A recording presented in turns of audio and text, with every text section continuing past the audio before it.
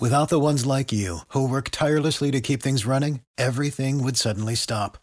Hospitals, factories, schools, and power plants, they all depend on you. No matter the weather, emergency, or time of day, you're the ones who get it done. At Grainger, we're here for you with professional-grade industrial supplies. Count on real-time product availability and fast delivery. Call, clickgrainger.com, or just stop by. Grainger, for the ones who get it done. Every team, every topic, everywhere. This is Believe.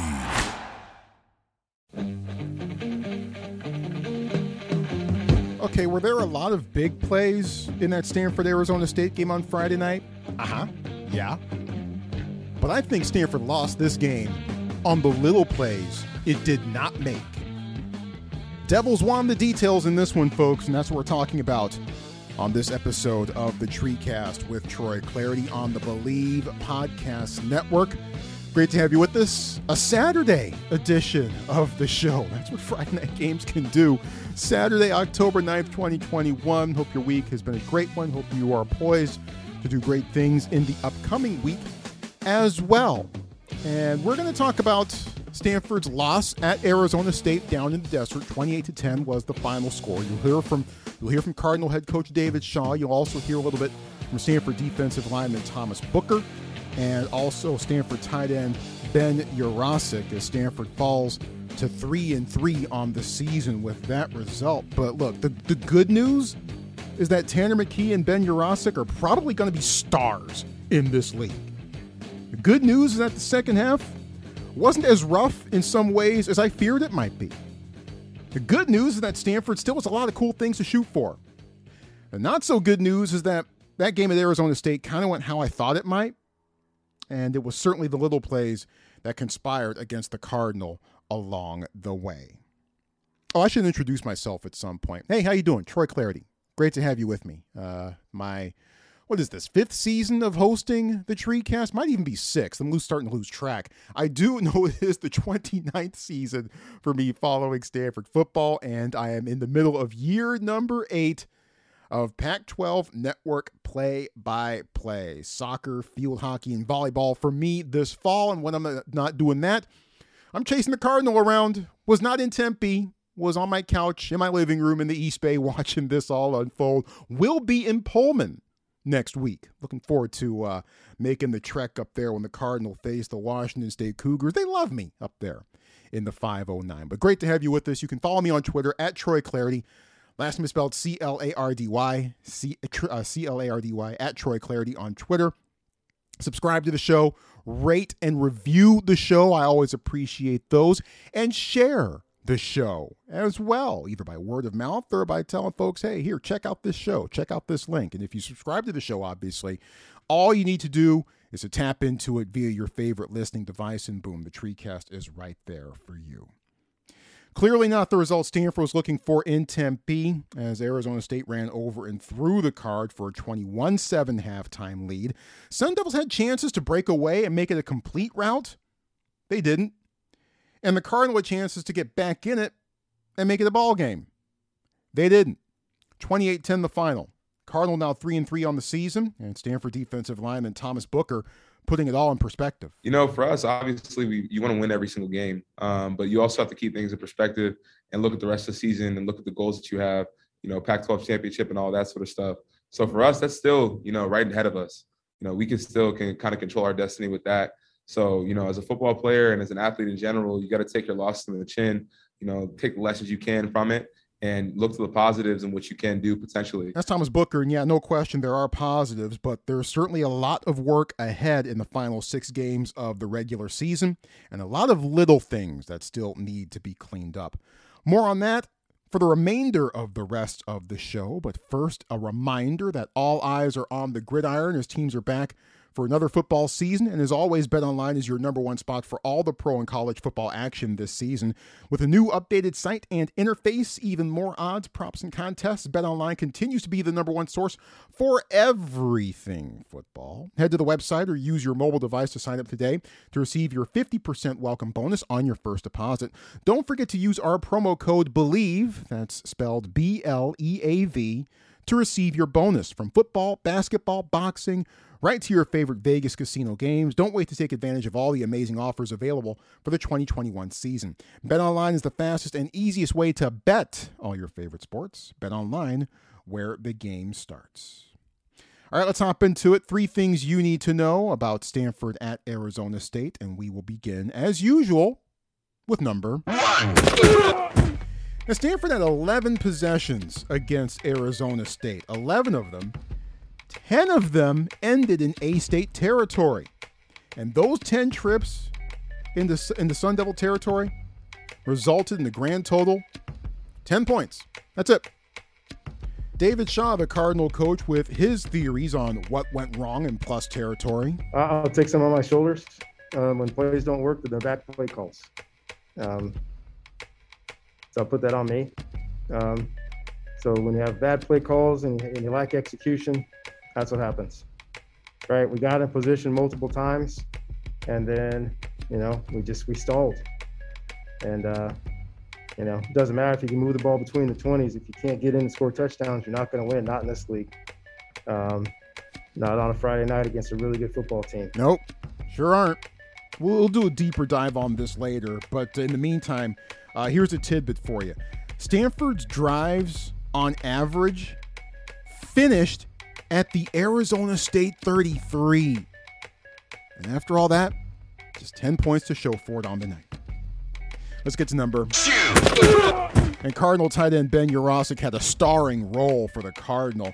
6 catches for a Stanford high, 118 yards. Made tough catches in traffic, bounced off defenders and hung on to balls, went up and got some passes, made an insane one-arm grab at double coverage on a drop in the bucket from Tanner McKee. Just an outstanding array of grabs by the sophomore from Bakersfield. Ben, on his big night. Yeah, ASU is running a lot of man-to-man, and Tanner has trusted us, been working a lot, especially after practice, and those throws especially.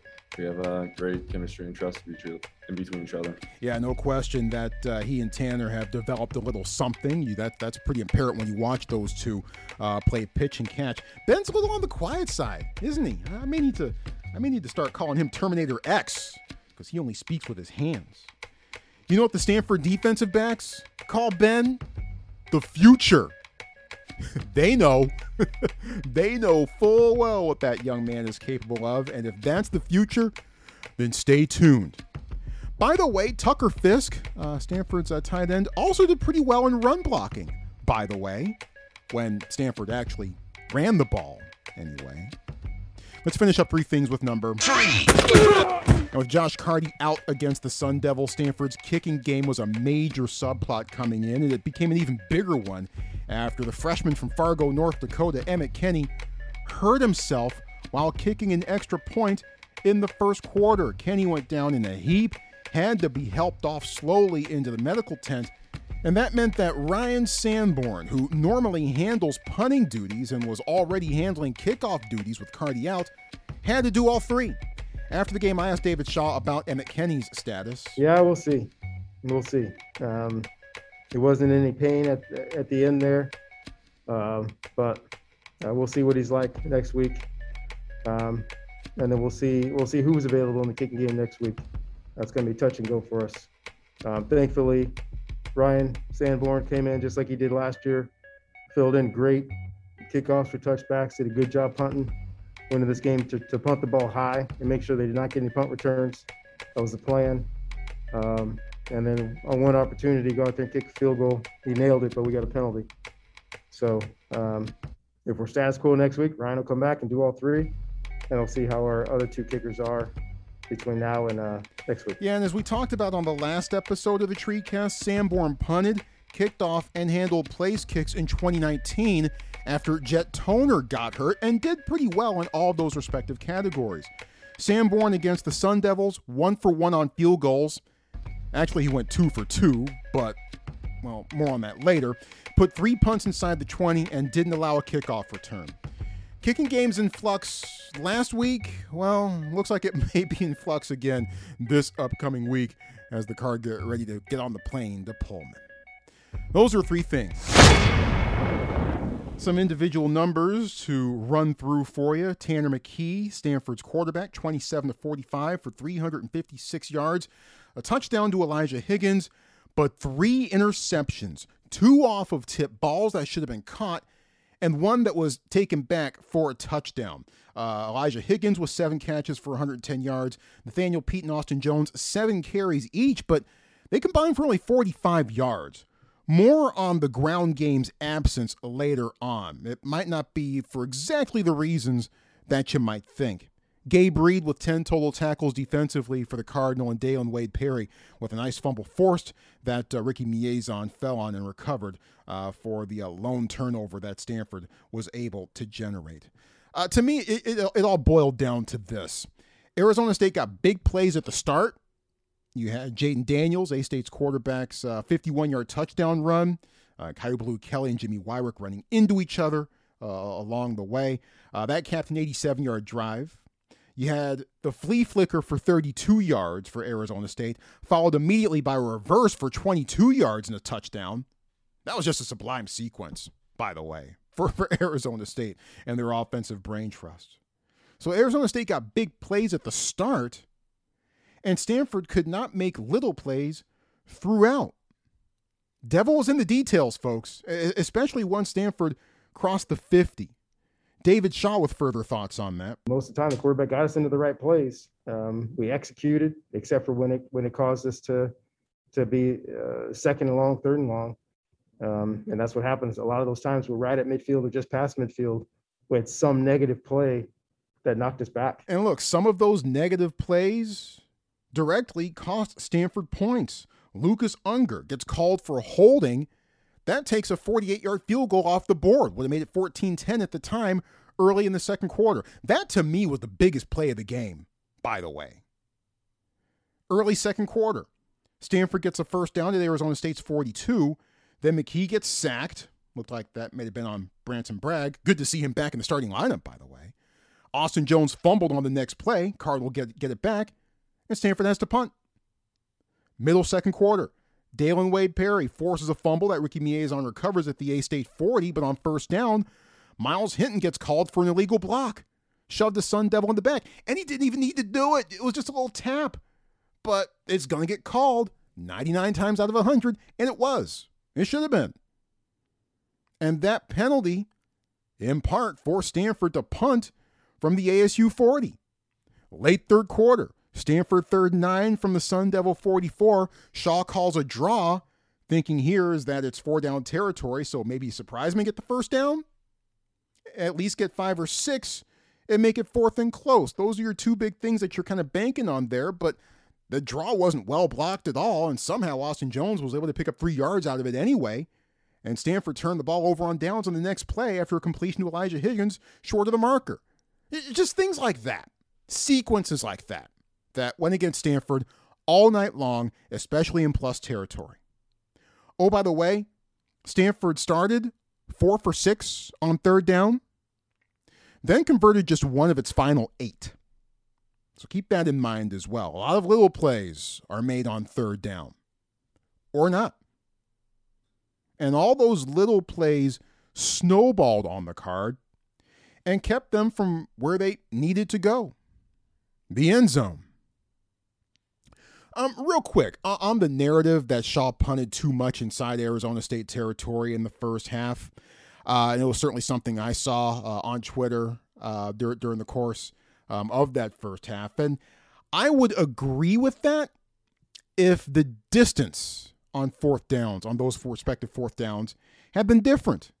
If we were talking short yardage, then and Shaw punted 4 times on like 4th and 2, 4th and 3, yeah, okay, I might have been right there with some folks. But Shaw called those punts on 4th and 5 from the Arizona State 39, 4th and 16 from the Arizona State 40. That was after the penalty that took Sanborn's field goal off the board.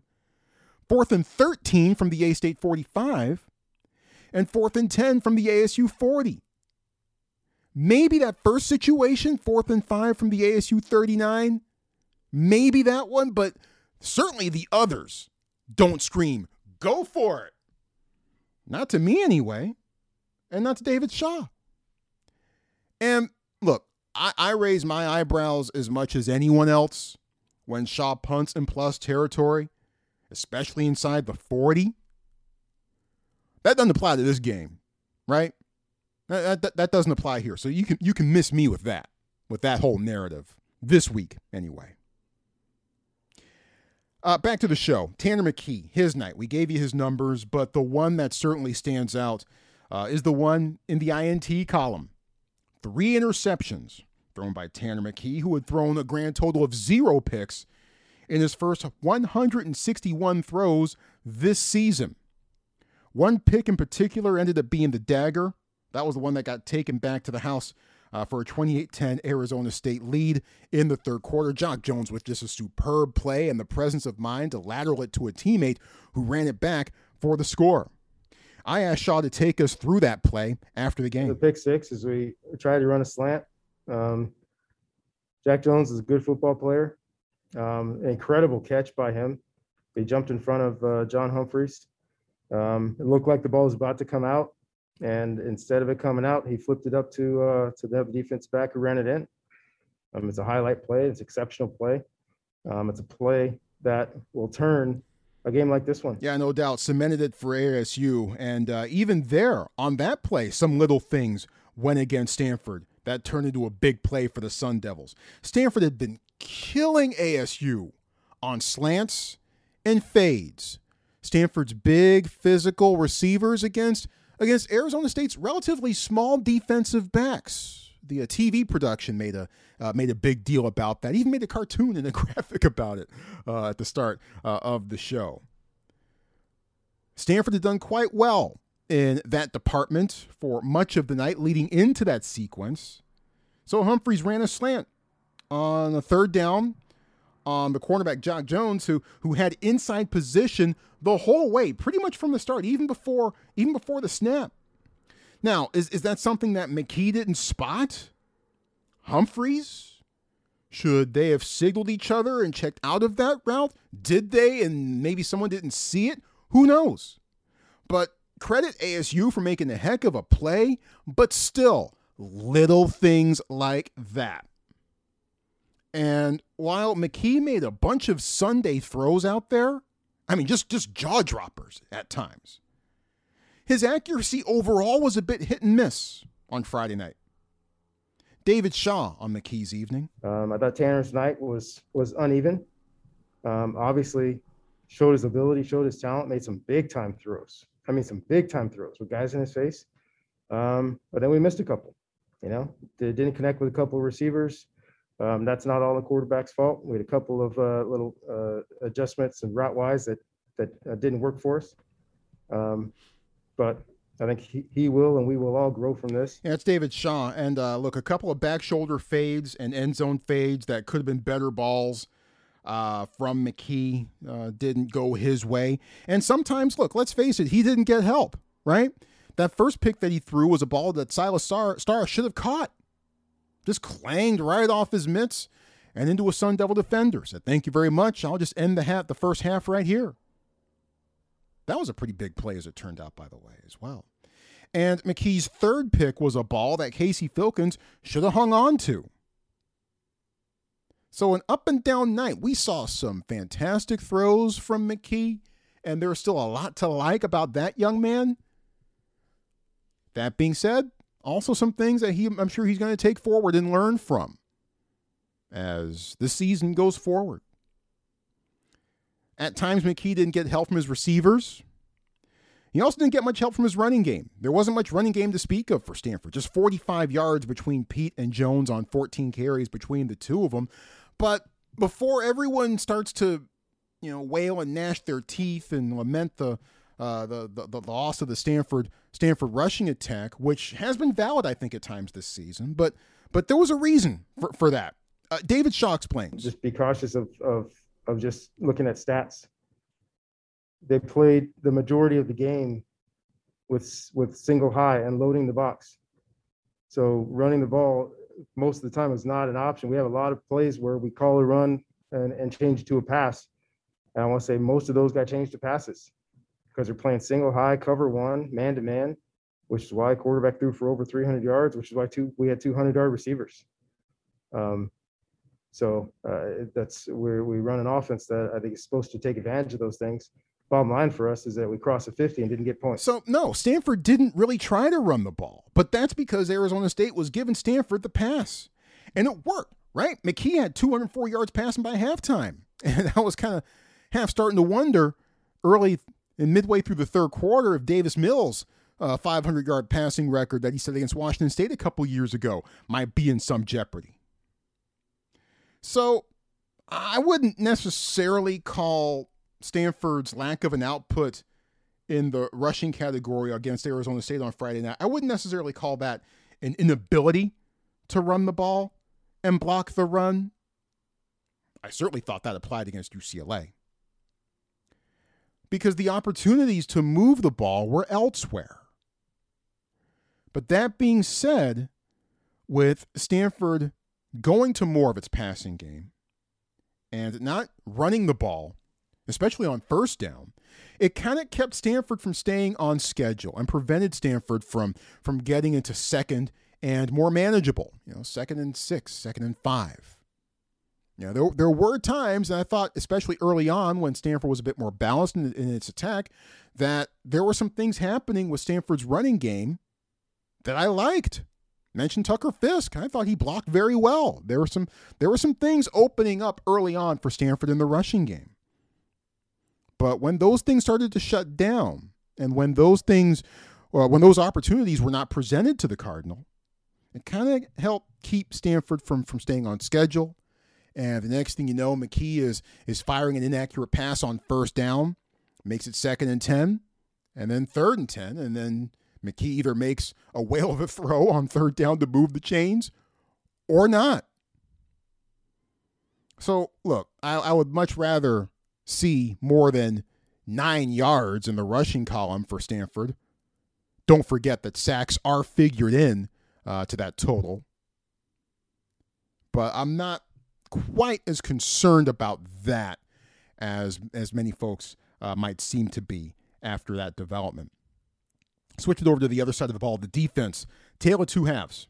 I feel like we've said that story a few times already this year. Stanford gained 230 yards in the first half, and normally I'd be jumping up and down about that and saying, all right, giddy up.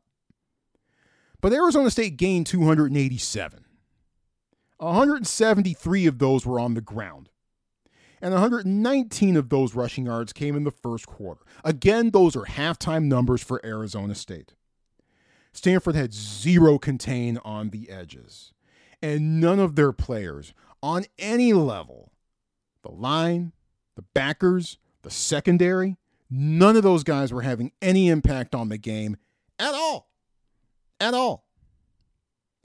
Now, a lot of this was due to a brilliant game plan by Arizona State, well executed by Jaden Daniels and crew. Jaden made a few first half throws that were well timed and on the money and moved chains.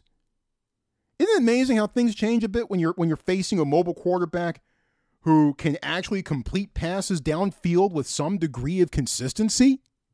That hadn't been the case certainly the 2 weeks leading up to that game against Arizona State on Friday night. A-State made the linebackers complete non-factors, kept the defense guessing, and that flea flicker, then reverse sequence, I may have literally tipped my hat to the TV screen on that one. Don't forget, folks, the other team is trying to win too. So that first half went just about as well as it could have for Arizona State via its game plan and via its execution of it, and couldn't have gone much worse for Stanford defensively. But Stanford was able to settle down defensively and then settle in the second half. A-State didn't score at all in the second half, on offense anyway. Tucker Fisk, a big stop for no gain on 4th and 1. He's quietly racking up some big moments on the defensive line. Stanford got a sack to force a missed field goal. So there were some things to take away for Stanford defensively from that second half. After the game, I asked Thomas Booker what went right for Stanford's defense in the second half. that maybe hadn't quite gone right in the first half? It's pretty simple, right? When people are locked into their keys, when linebackers are filling gaps, when defensive linemen are keeping their eyes and on the block and not in the backfield, we can do some pretty special things on defense. Even if we do bleed a little bit, give some yards up, once the ball passes the 50, we can really lock up. You guys saw that with the interception, with the fourth down stop, with the fourth down where they missed the field goal. Those are things for us where it's really simple. We have a great defensive game plan. So when we execute it, the way it should be, it's just as simple as that. It just comes down to execution. There's no kind of magic bullet or solution that ends up, having us get these stops. It's just about guys paying attention to the keys. Yeah, and I'm sure all that helped. Part of me also thinks, however, that A-State got a bit sloppy and maybe disinterested after the pick six. But I'm certainly going to give Stanford's defense credit here. Mostly because in 29 years of covering this team, I've seen my share of bored, disinterested, sloppy teams still find ways to score on Stanford. That didn't happen on Saturday. So I'll credit the Cardinal defense for that. By the way, the freshman safety, Alakai Gilman, he kind of had a rough night at safety, especially early on. Got bounced off of on third down for a big first down run for Arizona State, then got hurdled for another big gain pretty quickly after that, and was kind of in some wrong positions, it seemed, at other points throughout the game. Kind of a rough night for Gilman, but chalk it up as a learning experience for that young man. And I think you can also really chalk up everything that we saw on Friday night to this. I think this was the wrong opponent for Stanford to face at the wrong time. Now, look, that being said, you got to play the schedule you're dealt with, right? You can't call up ASU and say, hey, Herm, check this out. Listen, we got beat up last week against Oregon pretty good. Is there any chance that we could reschedule this one for late? No, you can't do that. You can't do that. You got to play the schedule that you're handed. But after that schedule came out back in the spring, if you had told me to pick the one game that Stanford would be most likely to lose, this is the one I would have picked. I just did not like the road trip on a short week after playing Oregon. I still didn't like it after the Cardinal beat the Ducks. And I think I mentioned that on the show, on the last episode. ASU is probably going to face a reckoning down the road for some of its alleged doings. But right now, as I say this on Saturday afternoon, October 9th, 2021, Sun Devils are playing better than anybody else in the Pac-12. They play fast. They play hard. They're physical. And they're well coached. Tip of the cap. Tip of the cap, man. That's all I can do. And wish them well for the remainder of the season. So if you had told me before this game that ASU would win it by 18, I would have said, yeah, I can see that. I can see that. And that's what ended up happening. All that being said, Stanford's still in a good spot right now, even at 3-3. They're still in a good spot in the North. They hold any and all tiebreakers over Oregon. And in the Pac-12, that is very valuable currency. And they control their own destiny in the North. Was Friday frustrating? Yeah, of course it was. I wasn't thrilled about watching Stanford just completely break down in plus territory time and time again. No, there were better ways I could have spent my Friday evening than by watching that. But still, there's a lot ahead for this team in the second half of the season. David Shaw still believe that we're capable of some special things. I think we really are. Our youth sometimes shows up, not just the quarterback position, a bunch of little positions. As I said earlier in the week, we got 20 guys playing for us right now that have played less than 12 games. And that's including this game. So I think we're going to continue to grow, continue to get better. There's a lot of football for us to be played to be played for us. And that's our challenge, is to play great the rest of the year and let the chips fall where they may. Yep, there's a lot still on the table for Stanford. A lot of good things potentially still ahead for the Cardinal. Now, in the more immediate future, short-term vision, I'm curious to see if fullback Jay Simmons and wide receiver John Humphreys end up on this week's upcoming injury report. Simmons crushed the Sun Devil after a 21-yard catch and run. That set up Stanford's first quarter touchdown, but Simmons ended up paying the price for it, and he didn't return to the game. Humphreys left the game with an injury early fourth quarter, I believe, with an injury the TV cameras didn't show because they were too busy telling a story. That happens sometimes. I'm a play-by-play announcer. I know how that works. Sometimes that happens. You get caught telling a story, and sometimes things develop on the field. And I'm also interested to see if and when Michael Wilson comes off the injury report, along with Ethan Bonner. And as much as Tanner McKee's already shown us in 5 games as the starter, his trajectory needs to keep going upwards. Learn from some of the things that didn't go his way on Friday night.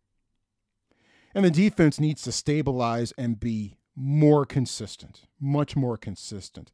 Hey, secondary has had some great moments.